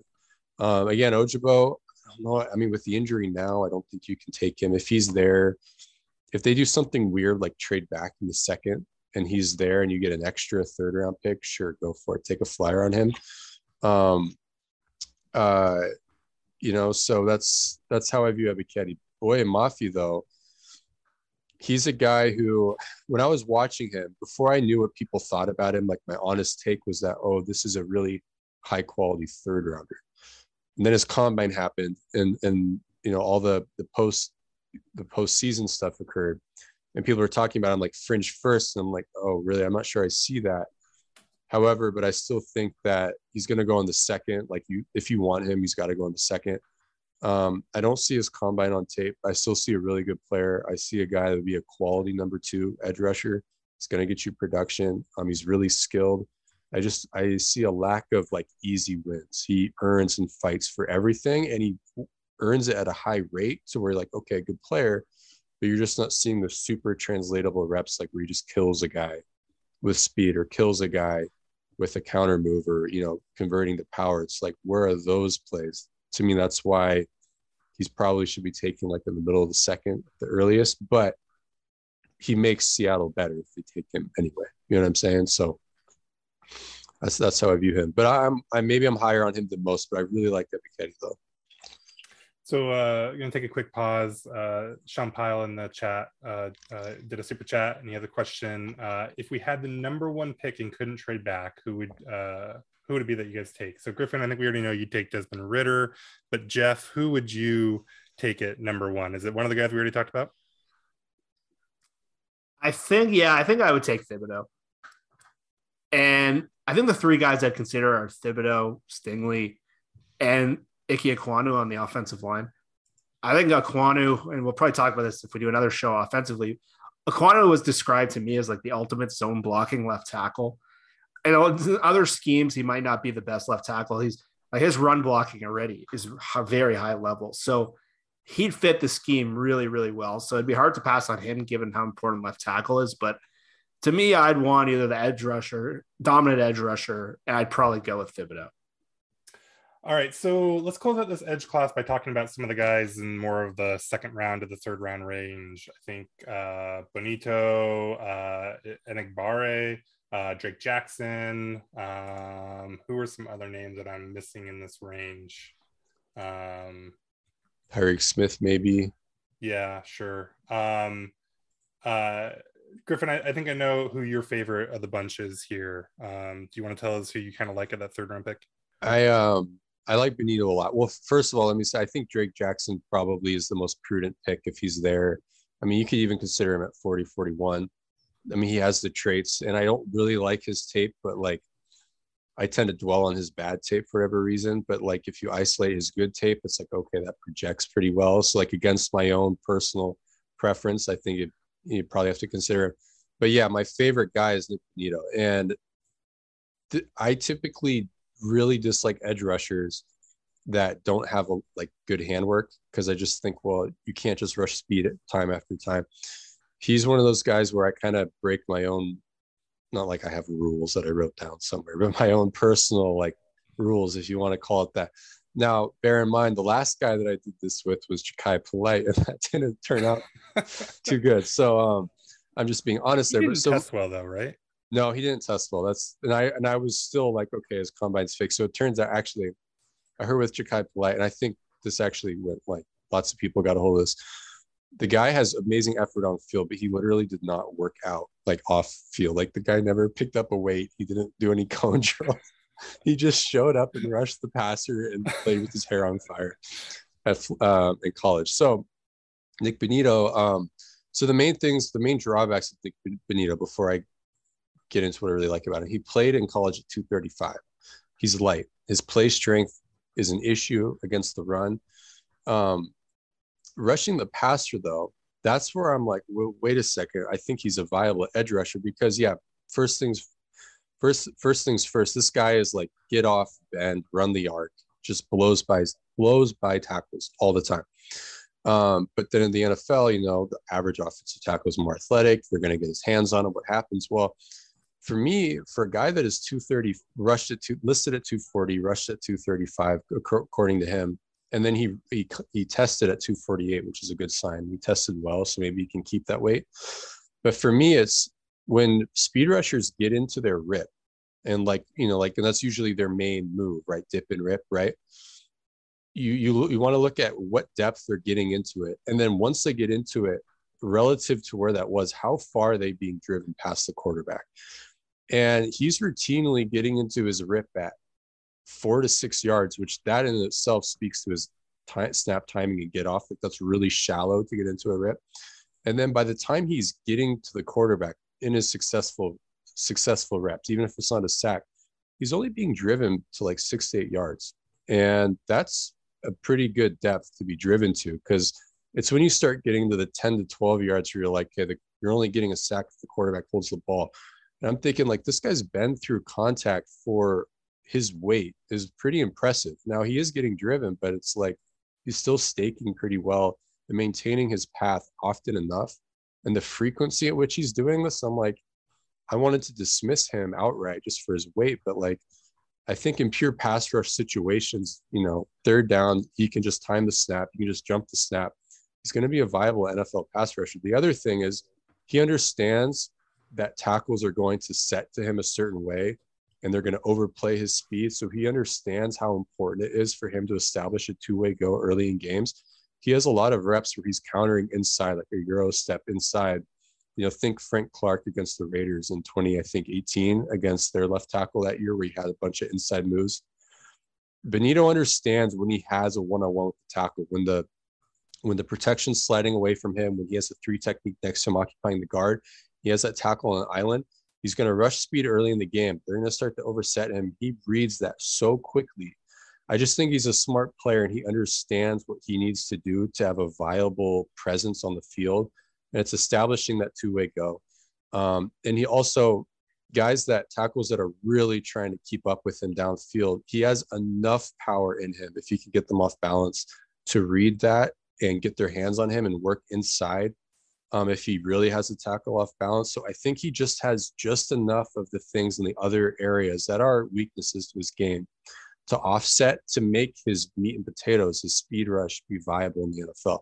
Now, you can only bring him in on third downs. You can only bring him in sub packages, but that's still, 40% of the snaps. That's going to be somewhere between 300 and 500 snaps a year, and he's going to be getting you crazy pressure. Cliff Averill got the production that he did in 2013, and he only played 500 snaps that year. I think you can find 400 snaps for Benito for Seattle. So, and I think he'll get pressure.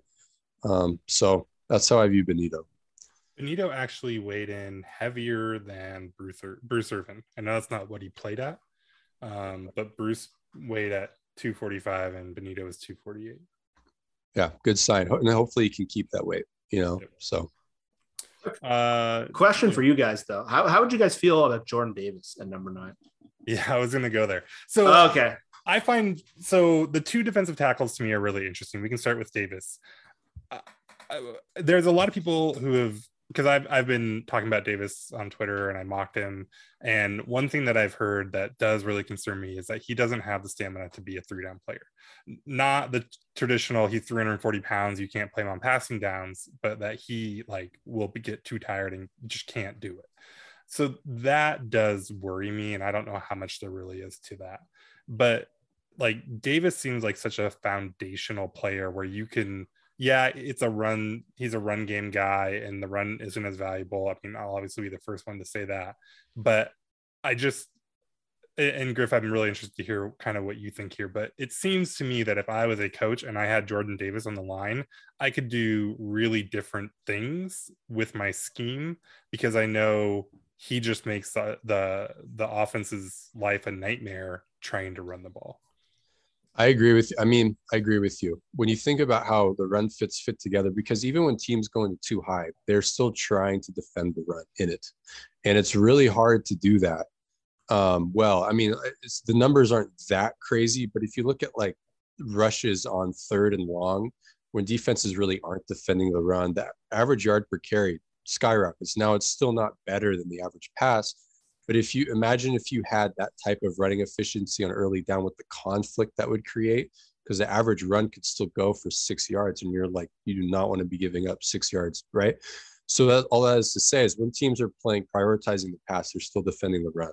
When you've got a guy like Jordan Davis, you basically cheat arithmetic, you cheat math. He's a 2-for-1 player, and that allows you to free up really however you want to fit the run, any given guy in the secondary, because usually someone has support, even if they don't have even if they're not a true run fitter, say there's 8 gaps and you're only defending the run with 7 guys, you still have secondary run support. But even Brandon Staley, he has 8 gaps. He's usually defending the run with 8 guys. He's just doing it by cheating, by having Aaron Donald and their other guy who they no longer have, who Staley just signed in LA, I think. Sebastian Joseph Day. They use them to buy time for whoever that secondary guy is, and they can choose who that secondary guy is depending on the front and what the situation is. And that sort of thing allows you to be more versatile in coverage, allows you to diversify who's covering what. Not all too high coverage is the same, right? You can, if you've got a guy isolated and you want that's the near safety to give the corner help, then he can't be involved in the run in any way, shape, or form. So where you put that defensive lineman just makes it so much easier. So yeah, there is value there. If Seattle for 2022 did not re-sign Al Woods and they didn't have Brian Mona on the team already, who's also a good nose tackle, I would be more open to it. But I just think for and now Al Woods is only on a 1-year deal, right? But for 2022's purposes, I think they can better spend 9. But I think Jordan Davis is every bit the freak that he's billed as, as a nose tackle. And he can rush the passer. It's just you can't put him on the field for that long. It's so hard for a guy at that weight to do anything, let alone play 50 snaps in an NFL game. So yeah, I'm not sure how I feel about him at 9, but I like him a lot, so. And this is why I was kind of asking about like second round guys. Like, do any of them, do you like them enough to maybe go a different direction at 9? I think like, obviously if Thibodeau's there at 9, you take him over Davis, but I don't think that's really realistic. So if we're talking about Karlaftis or Jermaine Johnson or Trayvon Walker, like to me, I think it's much more appealing to do something like Davis and Mafe than maybe Karlaftis and, I mean, you can do a lot of different things in the second round. So there's a lot of options there too, but I think it's an interesting balance. What do you think? Sure. Yeah, it's just, I'm really conflicted because I've been trying to, the last little bit, trying to get myself in Carroll and Schneider's head. And I know I don't think I've ever been able to predict what they're going to do in the first round, right? I think from my standpoint, I've always wanted players and they've never drafted the player I've wanted. And then when I've tried to figure out what they're going to do, I've completely whiffed again. So I can't like help but think like Pete Carroll looks at Jordan Davis and is just like in love, but it's just so conflicting because I know if they take him, like a certain subsect of Seahawks Twitter are just going to hate the idea of taking a run stuffing defensive tackle. Seattle's already a meme in some respect. Baldwin. Yes, he will crush that pick. And it's funny, Josh Norris, who's like pretty analytical, called Jordan Davis the most athletic prospect ever to come into the NFL, just based on his size profile and what he can do at that profile. So like all sides of my head are just working here. And like, yeah, I agree. I agree with what you said, Griff. I don't think it's the best use of 9. I think you got to get like a high profile position and I think the draft really plays into that well, whether that's quarterback, whether that's edge rush corner. So I think shifting, but I really can't help but think that Pete is going to really love this guy as a prospect. And like, he's a very clean, pretty exciting prospect. So if they do take him, I won't be like upset. I actually be pretty into it, but is he in like my top 4 or 5 options? No, he's not. And again, he's a really fun player. He's an athletic freak and you can really build this group around him. It's just I'm trying to figure out, like, you have Monet, you have Woods, you have Quinton Jefferson and Shelby Harris kind of doing their thing in the 3-4 front. How are you going to get the best use of this guy who might not be able to play on third down initially? So it's a really tricky one. Like the guy I'm worried about, and this is for another day, is more like the offensive line, Trevor Penning, and seeing Pete get excited about that guy. And that's terrifying me. But did you see? So Parker on Twitter shared the video of Pete when he saw Mekhi Becton in person. Did you guys see that? He did. It's amazing. I retweeted it for folks that want to go find it. But basically it's just Pete being goddamn, he's so big. Those 7s go on forever. He's so big. Like Pete's just beside himself because a man is very large. I know. I saw the clip and I'm like, I can't get this Jordan Davis thing out of my head now. Well, good news. It's Trevor Penning instead. Oh boy. All right. So another defensive tackle that I want to talk about because I like him quite a bit, but I'm a little conflicted, is Devonte Wyatt. Griffin, you were talking about how, the Rams can obviously just do fundamentally different stuff with Aaron Donald, and Wyatt is not Aaron Donald. No one is going to be Aaron Donald. He may go down as the best defensive tackle ever, like 200 years from now. But can he be an Akeem Hicks or, a Geno Atkins level of player? And, I guess 1, do you see that upside? And 2, is that something that would be particularly valuable with how they're going to play defense? I think he's like a classic, top 15 to 30 3 technique. So like, he's good at everything. He's a good, maybe very good pass rusher. He's going to get you pressure. He's a good run defender. You could even play him in a 1 technique in a 4-3 front if you want. just for example, like he's that good against the run. I think though that, Shelby Harris is productive pass rusher. And Quentin Jefferson is a good rotational pass rusher. And I just think that they're set on the interior. I don't know if they should prioritize Wyatt. If they're going to take an interior guy, maybe wait to 40, 41. They really want, I think a guy like Logan Hall could be there still. Wyatt is good. I like him as a player. I don't know if he's like world breaking enough to supersede your team needs. I don't think you change things around too much for him, but he's a good player. And I think he'll probably go in the teens. I don't know if Seattle should be looking at him though, just given, like you said, where they're at and who they already have and all that stuff. But he is a fit though, like schematically. If you're a good interior defensive lineman, you fit any scheme really. You know what I mean? Like, so. Jeff, do you like Logan Hall, Devonte Wyatt? Is there another defensive tackle that we haven't talked about here that you're particularly interested in?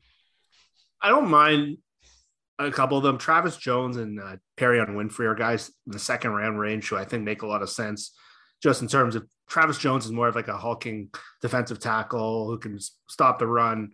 He's being talked about a lot in Tampa as a possible replacement for Sue. So that kind of role that he's had next to Vita Vea, I think that's a guy that I can see the Seahawks liking as a second round kind of prospect. Perrion Winfrey is more of like the low end Wyatt. He's not nearly as good as him. He's not nearly athletic, but he can do some of the same kind of things. So Wyatt, again, I do like him quite a bit as a prospect. I think him and Davis are really interesting because they're basically the exact opposite of each other. They come from the same defense. One of them is just as dominant against the run. One of them is a great interior pass rusher. And their limitations are almost opposite of each other. So again, it comes back to what I was saying before about kind of McDuffie. The Seahawks really have some just like needs at premier spots right now. And it's all the premium positions almost: left tackle, quarterback, number one corner, and probably like the game-wrecking edge rusher. And to me, if you move down from 9, you go to 16 or 17, you get another day 2 pick and you pick Wyatt, it's fine.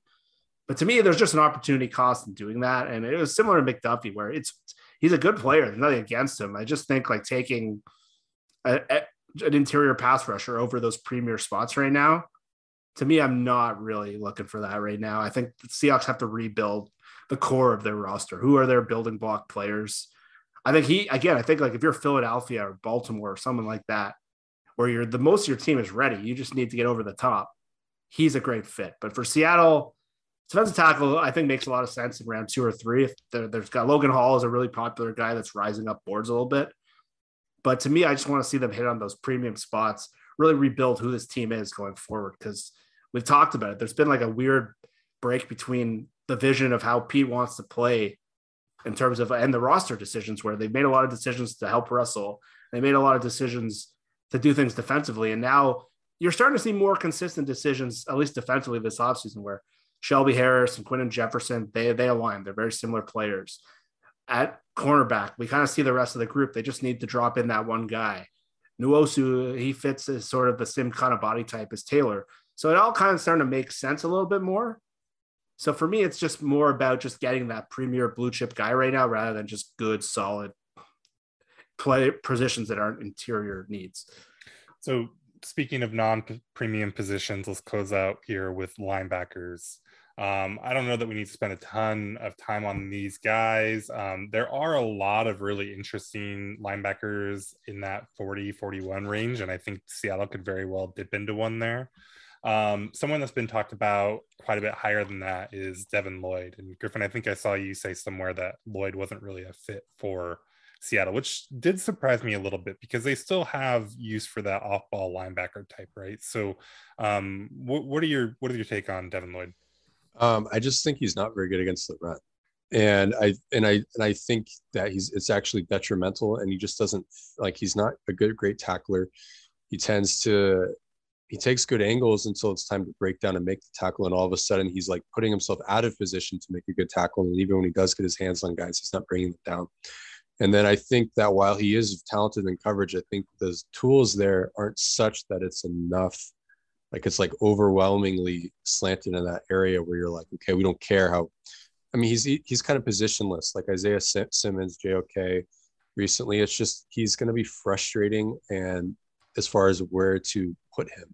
Like Cardinals still don't know what to do with Simmons, really. It's like Vance Joseph is a very creative coordinator who does interesting things, and he doesn't know what to do with them. So I don't think they should go in that area. I think, yeah, like you said, they could take a linebacker here. Cody Barton, I don't think you can have any certainty there. But I have hope for him. I like his skills. I think he needs reps. That's what's always been the case with him. I think KJ Wright aging really well, like kind of threw off his career trajectory. He was a good coverage player at Utah. And I think he's had more good games in the NFL in the few games that he's played than he's had bad games. Certainly he's had a couple of bad games, but I think he's had some good games too. If hypothetically if the way he played against the Lions and Cardinals, if you could ensure that for all 17 games, 2022, you don't need to touch a linebacker and you extend him. Now, it's folly to think that you can just go into 2022 with that certainty. So he's got 1 year left on his contract, so you probably should take a linebacker day 2 or day 3. The guys I do like, though, I think Christian Harris is the most complete linebacker, and I think he's the squarest fit. I think Nakobe Dean's the second best, but I don't think he just is too small for how they want to play. But he is good in coverage. The way Georgia uses him, he didn't get to flaunt that as much, but I think it translates. I just think Christian Harris was asked to do more. But a guy that I really like, that I think could even be there at 72, is Chad Muma. And I think he's the most skilled coverage linebacker in terms of like what's under his control. He did run a 4.6. He has a good 10-yard split, not great, but he has a good 3-cone and a good shuttle. And like, if you think like in a, 30 by 30 yard box, he has all the athleticism you need. Then the rest is like skills and smarts and all that stuff.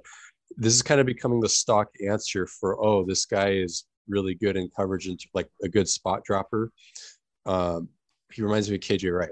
Just your eyes are in the right place, feet are in the right place. You're canceling routes and stuff, taking away reads, and it just looks like he's just standing around out there.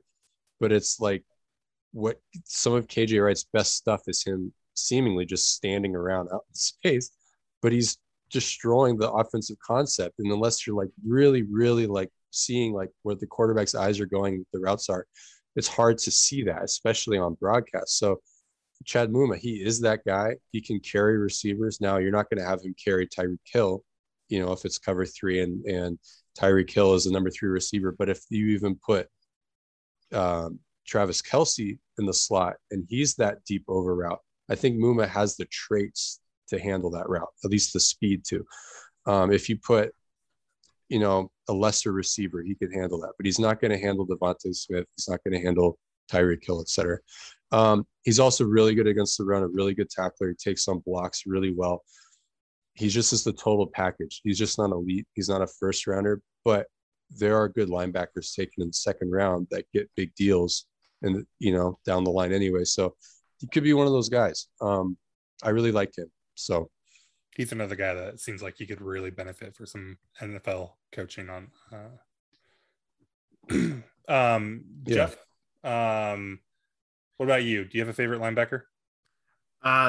Griff stole my answer with Muma. I thought, no, that's what you're here for. I'm always on the show. So Muma is I think so. Number one, Devin Lloyd, do not draft him in the first round. Nothing against him, just it's so low on their list of needs. Cody Barton was fine to solid at the end of last year. And I think there really is a sweet spot where they're picking, where linebacker makes a lot of sense at either of their second round picks. And I think you can wait till round 3. One of the guys I like is Channing Tindall from Georgia. I know Nakobe Dean and Quay Walker get more of the attention. Tindall wasn't a full-time player last year, but just athletically, he projects really well. And I think he would pair really well with Jordan Brooks. And a lot of people just see him as sort of that traits guy, but I know a lot of the people I speak to really think he'll be a better pro than he was in college just because of how he didn't get to play a lot, just because of how good the linebackers were at Georgia. And I think with more playing time, he might be really good. But I really like the Muma KJ Wright comparison.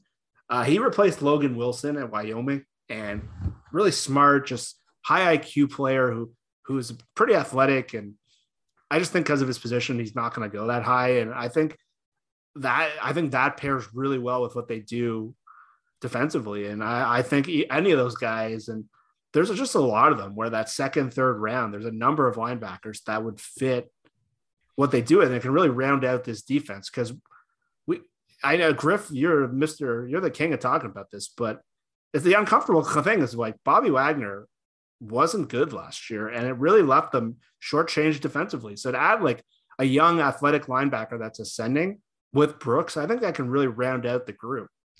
Yeah, it's kind of tragic. Bobby was my favorite player from that era, but watching him in 2021 was really tough. And if he was even 80% of what he was in 2020, Seattle would have had a lot better fortunes, I think.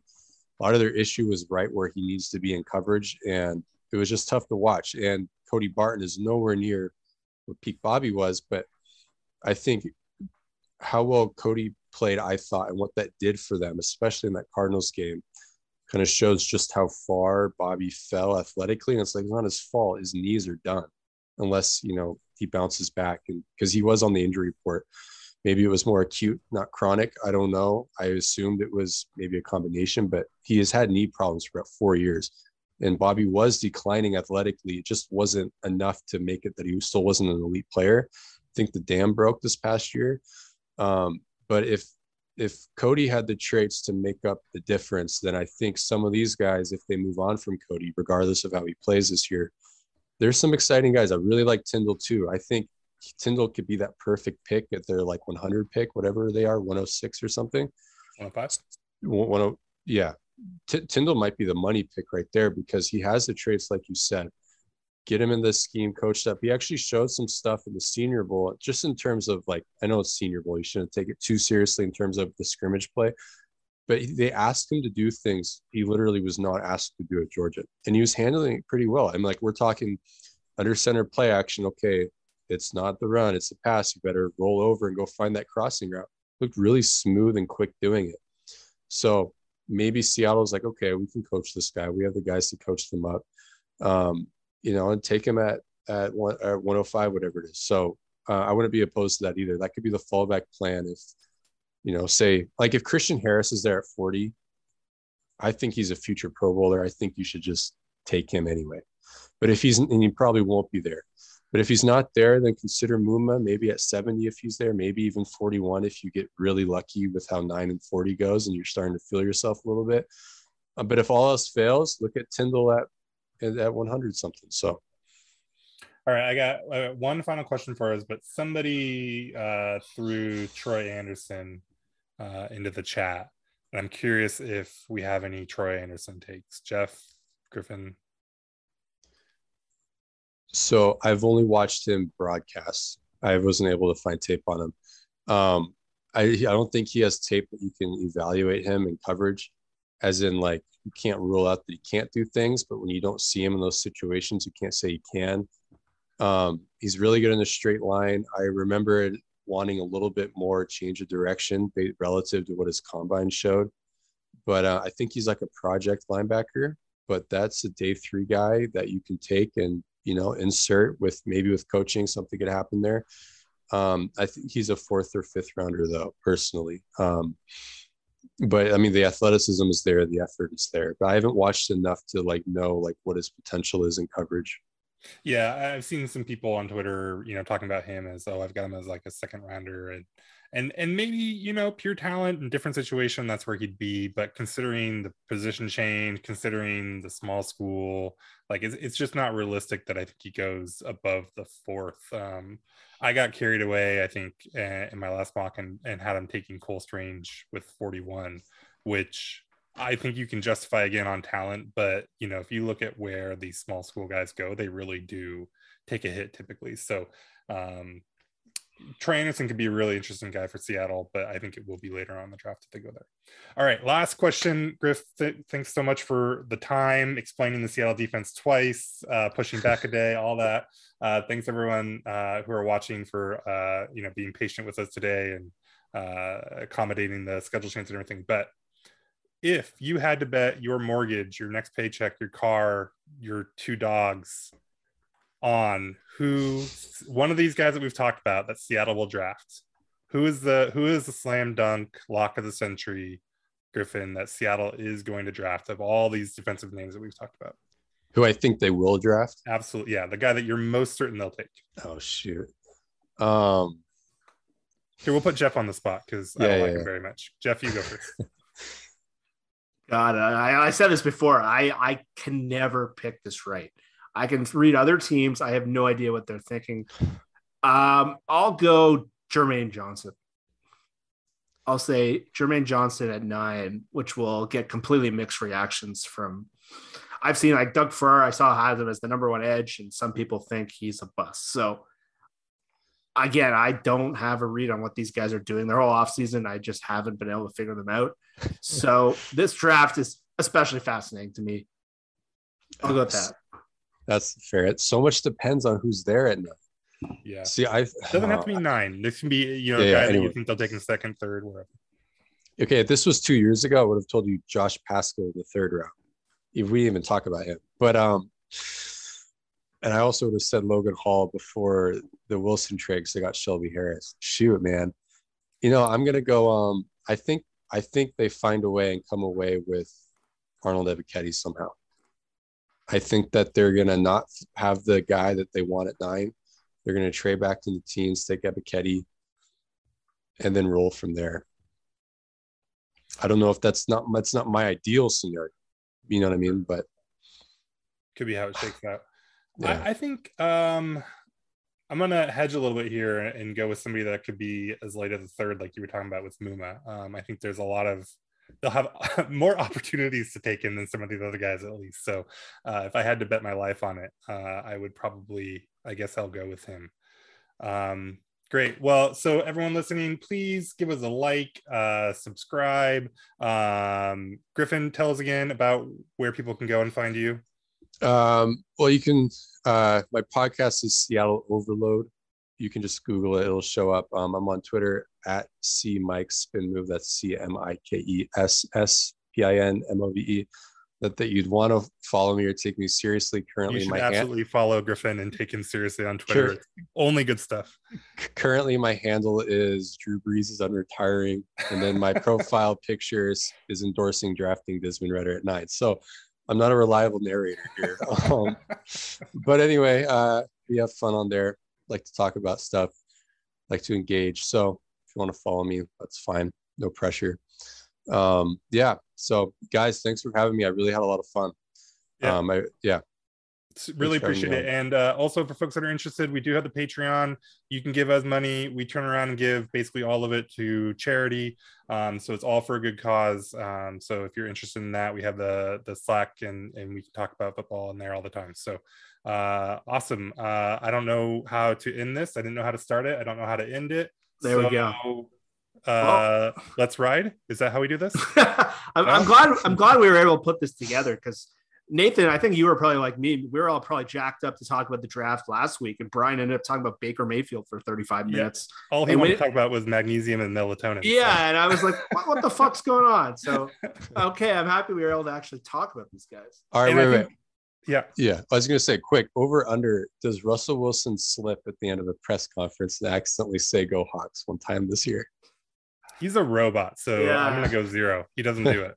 Yeah, I think he's going to wake up in the mirror and practice. I was going to say the same thing. He wakes up in the mirror and said, "Let's ride" like 50 times before he does anything else. I wouldn't be surprised. Separations in the preparation. Well, and so one of the weird things was, we're just rambling and we should probably end the pod, but do you guys remember the stories about how like Russ's dad would wake him up when he was like 9 or 10 years old and they would practice like press conferences? Yes. Russ is not slipping up on let's ride. Yeah. You have to be the level of athlete, all-time athlete that he is. You have to be a weirdo in some respects. And he definitely every guy has some weird thing. Like Michael Jordan did weird stuff. Yeah. That's probably, you're probably right. Russ probably won't mess up. All right. Well, last thing I'll say, we're going to try to do another one of these, talk about all the offensive guys we haven't talked about. Griff will, of course, be welcome, but I don't know if he wants to spend that much time with us, so we will see. But again, thanks everybody for the patience with today, and go Hawks. Peace out.